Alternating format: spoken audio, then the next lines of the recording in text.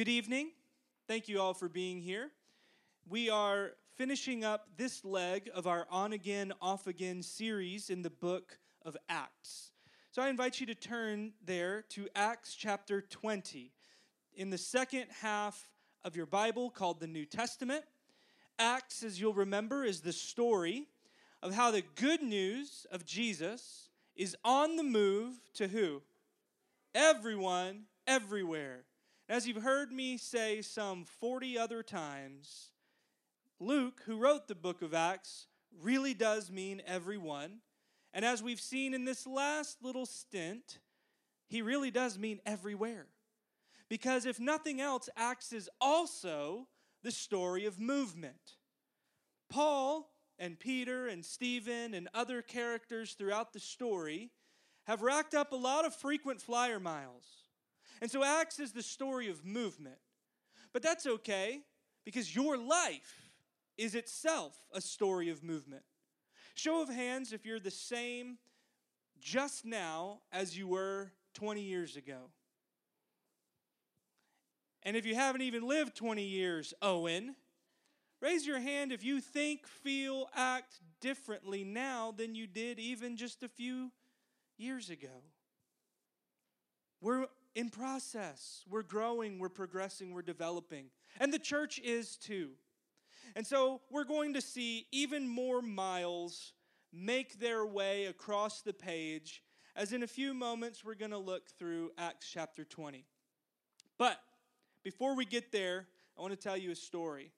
This is a story from our college years, and Amy and I were dating from my freshman to senior year in college. So you want to talk about movement and change? Try staying with the same person as you're burgeoning into a young adult through all that movement through college. So let's just say Adam, college Adam, was a man in process. Adam watched a documentary about a Christian haunted house. And you say, what? And I say, you must not have been living in Texas in the 1990s. Because there is a kind of haunted house that was even very famous, and even people in this room were a part of, right up the road at the Rock, where our clothes closet is, where our dinner was last night. But there's a kind of Christian haunted house that sets up these dramatic everyday life to the extreme scenes, where you see some inevitable kind of bad choices being made, violence ensuing, and then it follows a group of teenagers performing and acting as they make their way through the fires of hell and as they make their way through the bliss of heaven. These were called houses of judgment, or these were called a hell house. Hell House is the name of the documentary of this kind of haunted house that I watched. And it is finding its subject at a large church in Cedar Hill. And so as soon as I realized in the midst of this documentary that this hell house is like 40 minutes down the road, I'm there. And then not only were Amy and I dating in college or just after college, we were friends with Jaron and Kristen Payne. And because they're not here tonight, I'm going to continue telling this story. Jaron had never been to a haunted house, and I said, I love haunted houses, but I'll do you one better. How about a Jesus haunted house? And he said, I'm in. So we pile into my 2003 Saturn Ion, and we start making our way down 67 or 35, whatever it is. And we arrive that October evening, and then we hear groaning from the back seat because we brought along Amy and Kristen. And it's suddenly dawning on them that this is a horrible idea. They are not fans of haunted houses. And so we roll up and we go up to the ticket booth after some cajoling to get there. It's a Jesus haunted house. It's okay. Come on. You're going to heaven. It's all right. And then they tell us the dreaded news. There's a 3.5 hour wait. Am I right? 3.5 hours. To which Amy and Kristen probably high-fived and said, well, let's head to Chipotle. And so we pile back into the Saturn Ion, and Jaron and I are in the front seat pouting because I promised my friend a haunted house, and now we're headed back up north, and as much as I love Chipotle, I want a haunted house. So he and I kind of exchange a knowing nod while Kristen and Amy carry on in the back seat, completely unaware that I pull off on 35 North, and I head just up the way, and then I exit Oaklawn. And it's around this time that Amy starts to look around and realize we're not supposed to go this direction. And that's when she asks, wait, where are we going? And I said, I don't know, as I turn on my blinker. And Jaren's like, Kristen, I honestly don't know what he's doing, as he winks at me. And we pull up to the parking lot of Dallas Scaregrounds, which is not, shall we say, a Jesus haunted house. Even more cajoling, because Amy realizes that in process, not yet fully moved, Adam has given her an option of you come with me or you wait in the car. And she decides, okay, fine, but I'm going to kill you, as she follows me into the haunted house. Now, it was a disaster for her, and I promised I would never take her to a haunted house again, which is why now I go to haunted houses with Toby and Jaren and some others. But I will never forget this moment of dawning where she's like, wait a minute, where are we going? Because Amy's question also carried with it this intuitive sense of where we're going, I don't want to go. And then later, the sickening feeling that not only am I going, not only do I not want to go, but I'm right. It's tough. It's going to be nasty and dark, and people are going to be screaming and hollering at me. But she understood then that she just had to go through it. She didn't. But Paul did.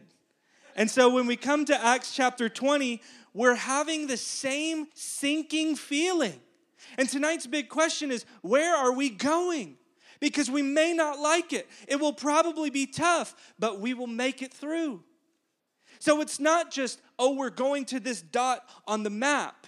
It's where I'm going will be rough. And it's going to be through tears. But there's something to be learned from pressing on anyway. So tonight's big question is, where are we going? And I'm going to give you 3 answers from the 3 different chunks of Acts chapter 20.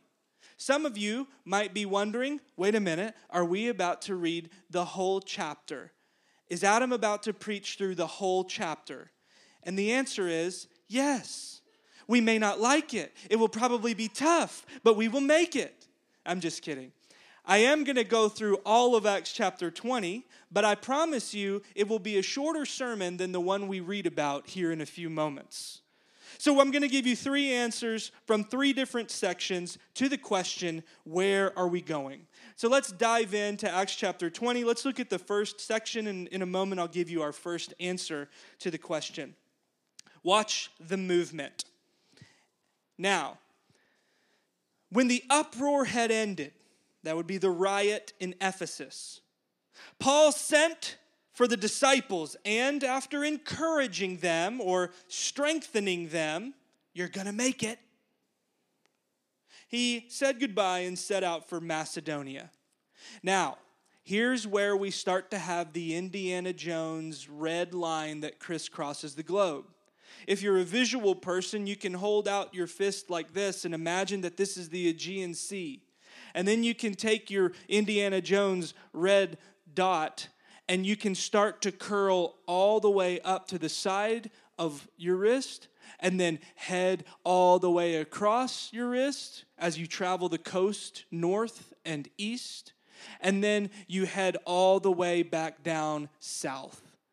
And then as we continue reading even more, you take that same finger and you go back up and back over and back nearly to where you started. When I tell you that Acts is the story of movement, I mean it. And so now we begin to move in verse 2. So he traveled through that area, speaking many words of encouragement to the people, and finally arrived in Greece, where he stayed 3 months. But because some Jews had plotted against him just as he was about to set sail for Syria, he decided to go back through Macedonia. He was accompanied by Sopater, son of Pyrrhus from Berea, Aristarchus and Secundus from Thessalonica, Gaius from Derbe, Timothy also, and Tychicus and Trophimus from the province of Asia. These men went on ahead and waited for us at Troas. That's a lot of names. But we sailed from Philippi after the festival of unleavened bread, and 5 days later joined the others at Troas, where we stayed for 7 days. Where are we going? The first answer is, we're going somewhere together. Did you see all the names? You see, we have another blink and you miss it, we passage. Do you know what I mean there? Look back at your Bible. We see that Paul was staying somewhere 3 months and doing this or that. And Paul did this and Paul did that. But then you get to verse 6. And you see that we sailed. Once in a while, Luke dips back into the story of good news to everyone, to everywhere, as a participant and a co-laborer. And it reminds us, not just because of the we, but because of all the names, that sometimes we think that Paul is some lone ranger, rock star, trailblazing, starting things, tweeting, building a platform, getting a book deal, and just making things happen in the church world. And we think that Paul's just out there wrecking it and doing awesome. But you miss the reality that Paul is supported and connected within the broader community, watch, that's on the move with him. The thing is that Paul is usually the one that's up here with the microphone blathering on. But what you miss is that he's never, ever doing it alone. Even when Paul's in jail, people are coming to bring him food and clothes because the prison guards weren't going to give it for him. We had people delivering the letters that we now have hardbound in our leather books and on our phones. We had people that were funding the mission. We had people that were coordinating the mission. And the thing is, we haven't learned a thing in 2023 because we would rather just hear from a guy with a mic instead of having people to walk with together. I think we assume that Paul was out there blazing trails on his own because we have a model of ministry that is the people that get paid to do it and the people with the most followers to do it are the ones that should do it. But we miss the reality that this is something and somewhere we're doing and going together. He's supported and connected within a broader community that is right there alongside them. So a big idea for us this evening is this. To follow Jesus is to never walk alone.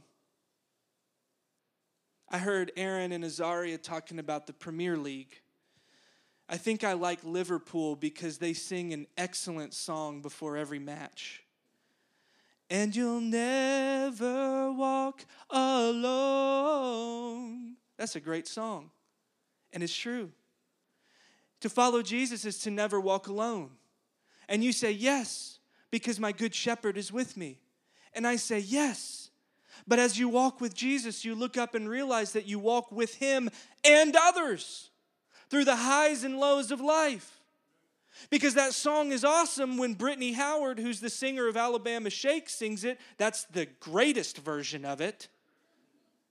But it's even more magical when 50,000 Liverpudlians are singing it in the soccer stadium because there's something about doing this thing together.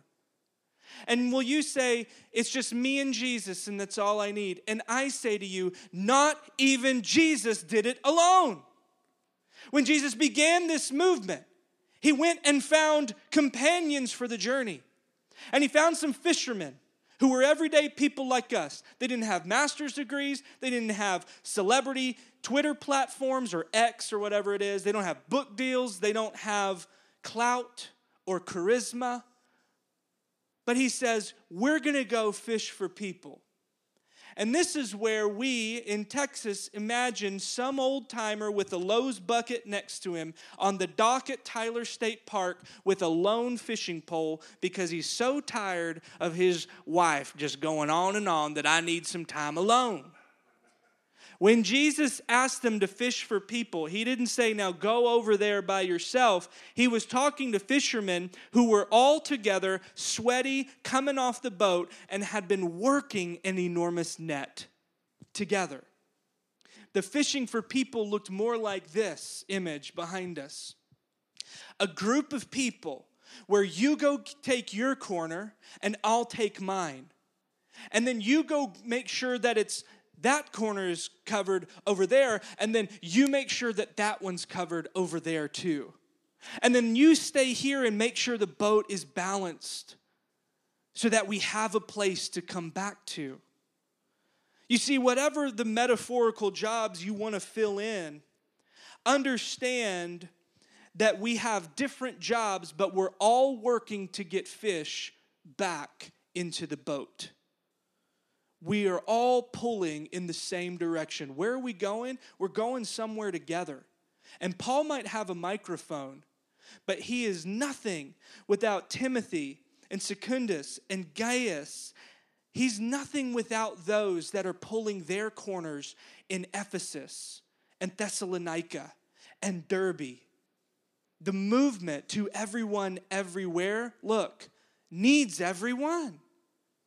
This is why later in Corinth he'll say, we're all members of the same body, moving and walking together. But we all need each other, even though we all have different jobs. So the second answer to the question, where are we going? Well, we're going to do the work of new life that each of us is called and empowered to do. And this is the part where you say, I don't ever want to hold a microphone and preach. And God says, great, because I called and empowered you to go love those people that the guy with the microphone will never, ever speak to. I called you to go and ready the boat and to be hospitable and merciful and cultivate a community of welcome and space. But all of us are doing the same work, and that is the work of new life, resurrection, breaking in on earth as it is in heaven. The movement is always from heaven to earth, that we might see more life in the midst of death, more healing in the midst of sickness, more plenty in the spaces and places of want, more forgiveness where there is hatred and sin. In the next section that I'm going to read for you, it's a comic section, it's an interesting section, but don't miss, real quick, the glimpse of how the community gathered. Sure, we're going to see Paul preaching a long sermon. So long, well, you'll see. But what you're going to miss is that people invited others into that space. That a couple people cleaned the house all day and readied the table to host the gathering. What you didn't see was elders praying that the movement would move hearts. What you didn't see is the widows preparing. Once they were on the street and now they're in the kitchen with a purpose and a place. You don't see the women singing songs of worship. You don't see the old ones hugging and encouraging those who are young, telling them it may be tough, it will be hard, but we'll make it. You don't see the hugging, talking, and laughing. You don't see people working at community and working in community. You just see a guy preaching a long sermon, and I'm telling you, then you're not seeing the whole church. You're seeing a sermon.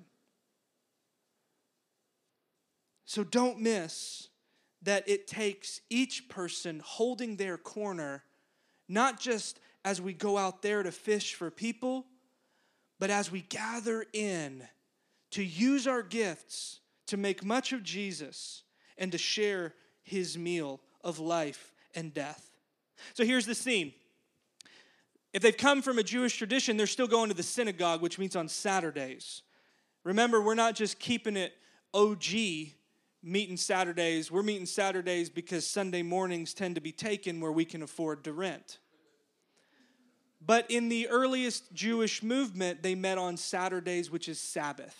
Don't let the Chick-fil-A employee tell you it's Sabbath, that they're closed on Sunday. The Sabbath is Saturday. But, sorry, that's another thing. When the Jewish movement started to get kicked out of the synagogue because they turned to Jesus, they started meeting on the first day of the week, which is what? Sunday. Which day of the week was Jesus raised on? Sunday. The first day of the week, the Lord's Day. But the problem is, in the Jewish culture and the culture in which this church is being formed, the Sunday was the first work day of the week. So when do you do church? You do it super early, or you do it like we do on Wednesdays, you do it at night. And so what you see here is that they've come from work, and now they're going to sit down and they're going to have a meal. And it's a meal that celebrates the life and death of Jesus, communion. And then somebody's going to get up and preach. And that person tonight is Paul, giving his final sermon to these people. The next section, verse 7. On the first day of the week, we came together. That's a we, to what? Break bread. Paul spoke to the people and said, because he intended to leave the next day, he kept on talking until midnight. You think Luke is throwing any shade on that sermon? Did he have to say kept on talking? There's something about on. There were many lamps in the upstairs room where we were meeting, which means it's mood lighting, and it's soft light, and it's 11:58. Seated in a window was a young man named Eutychus, who was sinking into a deep sleep as Paul talked on and on. Okay, Luke, man. When he was sound asleep, he fell to the ground from the third story and was picked up dead. He keeps going. Paul went down, threw himself on the young man, and put his arms around him. Don't be alarmed, he said. He's alive. Then he went upstairs again and broke bread and ate. And why should a death ruin a good sermon? After talking until daylight, he left. The people took the young man home alive and were greatly comforted. Two quick things. Don't you ever say that I preach too long. Second, y'all know what the name Eutychus means? Lucky. Or fortunate. Paul pulls an Elijah. Youth, look up 1 Kings 17. Adults, make note of 1 Kings 17. Paul's pulling an Elijah. When a young man dies, Paul goes to the Old Testament prophet's handbook and he lays on top of him because he's seen in super rare instances life reversing death. We're not sure that Eutychus or Lucky died or not. It's really even less clear than our English translation makes it. But what we do see is that before they celebrated the meal of life and death, they were reminded on Paul's farewell sermon that they are still the people of new life and new creation and resurrection. I love what Willimon says, a former bishop in the Methodist Church. He says this: Jesus did not come preaching a new philosophy. He came preaching a new way of living and dying. Our meal is a meal that remembers that we have eternal life because one died to defeat death. We raise the cup and proclaim the Lord's death until he comes because we're confident that he's still alive and he will come so that we may eat this meal with him again face to face. It's been said, and I heard most recently Pastor Rich Viotas in New York say it, that Jesus did not come to make bad people good. Jesus came to make dead people alive. And so as crazy as this scene is, And as near miss of a scene that it is, it's emblematic and in the story just so you're not missing the point that within this community, dead people are made alive. And so last night, as we're sharing and breaking bread with as many neighbors as there are neighborhood church folk, we're laughing and we're eating and we're sharing a meal together. And before we gathered, we paused and said, remember why we're doing it.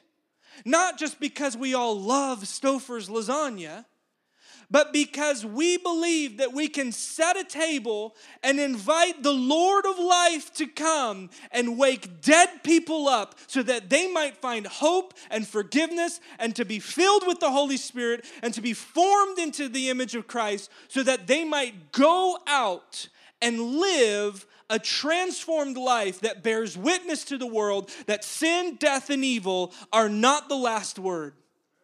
This is the good news.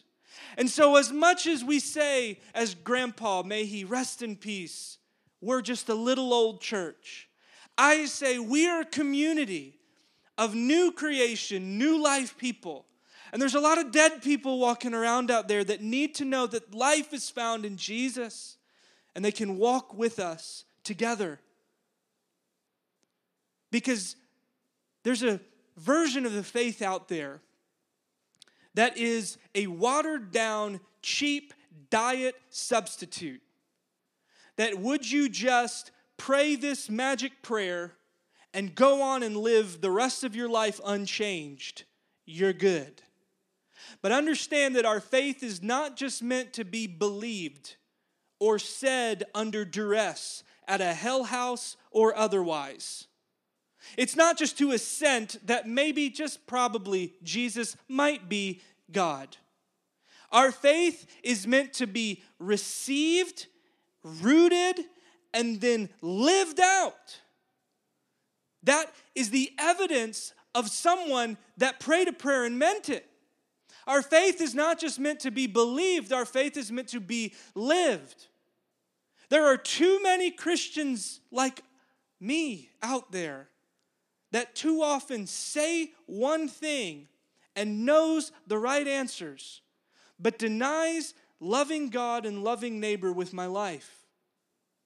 And if we can't point to a Paul or a Martin Luther King or a Desmond Tutu or a Mother Teresa or a Dorothy Day or a fill in the blank, then who should ever listen to our words? Because they don't need another philosophy. They don't need another answer. They need to be made alive by hearing the good news that Jesus is Lord and we might follow him in this life together. So where are we going? We're going somewhere together. It takes all of us. Where are we going? To do the work that God has called us and empowered us to do as new life, new creation people. But the reason why this live it out means and matters so much is because Paul's going to send the last lengthy chunk in his farewell address telling the Ephesian elders, where are we going? Somewhere scary. You're not going to like it. It's going to be tough. But you'll make it as long as you keep watch, stand strong, and shepherd the flock that God has given you. And he's going to reflect back and say, remember, I didn't just tell you a bunch of neat philosophy or how to make good people better. I'm telling you that it's livable. He says, look at my life. And we say, man, that's bold. But understand before we look at this last section in our last answer,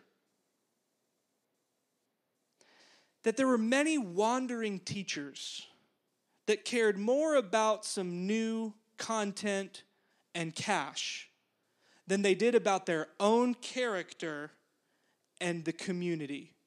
Hello. Are there Christian pastors, preachers, or fill in the blank other philosophizers today, they may not be wandering around like they did in the ancient Near East, who care more about content and cash and less about their character and the community which they are connected to or not. Most often we find that those who would look for more followers and have a more dangerous fall were actually never doing this thing together to begin with. And they had all the right answers, and they had all the slick-looking gifts, just like Paul. Paul wrote several books. Paul amassed a pretty big audience. But Paul is going to come back routinely at the end of this chapter and saying, dude, remember, I worked. I didn't take more from you than was necessary. I burned the candle at both ends. I didn't want the finest clothes and jewelry. This is where we turn as we round home the last few moments.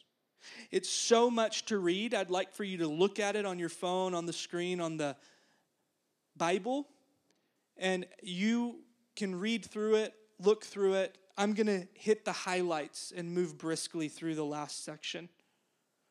But understand now as we resume the story in verse 13, we've got more we language on the move together, here, there, and everywhere.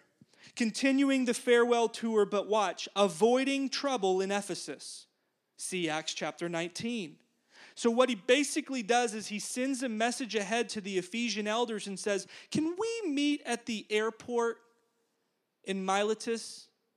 And so they go just south of Ephesus, and that's where he's meeting with the leaders of the church that he spent 3 years with and loved deeply. That's when he said, you know how I lived the whole time I was with you. And then he talks about in verse 19, about how I served the Lord with great humility and with tears, and in the midst of severe testing by the plots of my Jewish opponents. You know, watch, this is the work he reflected back on doing. That I've not hesitated to preach anything that would be helpful to you, but have taught you publicly and from house to house. I have declared to both Jews and Greeks that they must turn to God in repentance and have faith in our Lord Jesus. What he's saying is I practiced what I preached, and I preached to everyone everywhere to repent and have faith in Jesus. So then in verse 22 he says, now the Spirit is leading me and I'm going to Jerusalem, not knowing what will happen to me there. I only know that in every city the Holy Spirit warns me that prison and hardships are facing me. However, I consider my life worth nothing to me. He says that elsewhere.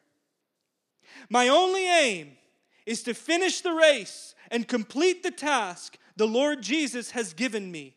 The task of testifying to the gospel, the good news of God's grace. Paul has a clear vision of what he's called and empowered to do. Paul knows his corner. This is what I want you to understand.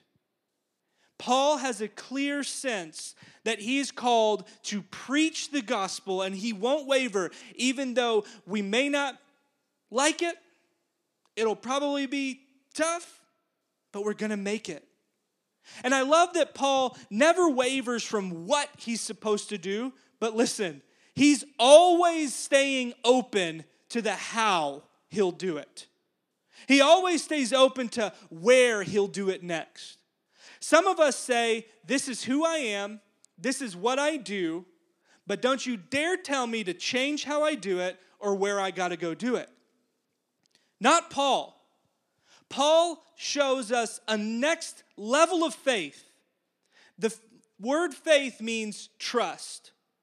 And so Paul can move into new spaces, into new ways of being and doing, because he trusts that God is leading him and equipping him to do that work. So now I ask you the same thing I'm asking me. And it's with this term of framing narrative. What's the framing narrative of your life? It's that story that you tell about yourself. It's that story that you tell to others about who you are and what you do. Look at every one of Paul's letters and he will tell you about how he has a narrative, a story. And it's about how he's the one that's bringing the gospel to the nations, the Gentiles. I was over here with my Jewish brothers and sisters, but now I'm crossing the boundary line into the new territory, and I'm preaching to the nations. That's his framing narrative. What's the framing narrative of your life? To get the most money? To get the most recognition? I am what I do? Or is it, I am one in whom Christ dwells? I am a beloved child of God. And however that expresses itself in my vocation, my job, it doesn't change the narrative that I am loved by the God of the universe. And I have been given a word and a mission to love and serve my neighbor. I think Martin Luther King had a good sense of this. In the last speech before his assassination, of all the awards, all the trophies, he said, forget all that. I want someone at my funeral to say that Martin Luther King Jr. tried to love somebody. I think his framing narrative was to love the person in front of him, whether they were enemy, white, black, or whatever. And he was committed to doing it with nonviolent, Jesus-looking, sacrificial love. What's your framing narrative? What's your idea of success? And just in case me dropping another saint on you, Mother Teresa, she had a similar answer in case you're feeling inadequate. Mother Teresa said, never worry about numbers, just worry about the person in front of you. Love the person in front of you. Two of the greatest saints of our modern time boiled down their life to one spent loving. I say this at funerals. What is a life well lived? It's a life well loved. So never say that I can't be Paul. I can't even be Timothy. Be you and love the person next to you. A life well lived is a life well loved. Don't you ever say, well, I'm just. This is something that I struggle with too. You're never just a blank. You are more. You are loved and you are called to love others. Verse 25 through 28, Paul effectively says, this is it. I'm not going to see you again. You'll never see me again. And so he gives them another reminder that he practiced what he preached. I did what I was supposed to do, how I was supposed to do it. And then in verse 28, you see, so keep watch over yourself and the flock, which the Holy Spirit has made you overseers. Be shepherds of the church of God, which he bought with his own blood. Do you know that this is the only time in Paul that he uses this language of shepherding? Paul used every metaphor under the sun, but he never used the shepherding metaphor except here. The next section, 29 to 31, he's going to warn them of those who care more about their content and cash and clout. He says they're going to come in and swoop in. Since I'm off the grid, they're going to swoop in and say, I'll be the next one. And he says to the Ephesian church, no. You go get your corner and we'll see if you're worthy. We'll see if you're in it for the right reasons. So he says, keep watch. He warns them, verses 32 to 35. He blesses them.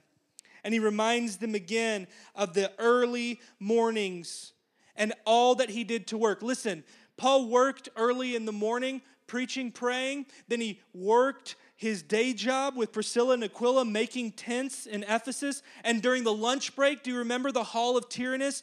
Dude, during the lunch break, that dude would go in the local community college and he would teach. And then he would go back to work and then he would spend all night preaching until guys fall out of the window dead. Paul was reminding them again. And then you know what he says in verse 35? How many of you have a red letter Bible? I do up here. Y'all see red letters? What does it say? It is more blessed to give than to receive. Raise your hand if you've heard that before. Now, I'll give you $1,000. I'll give you $1 million. I literally will give you everything in my bank account that's not $1 million if you can find in the Gospels where Jesus says it.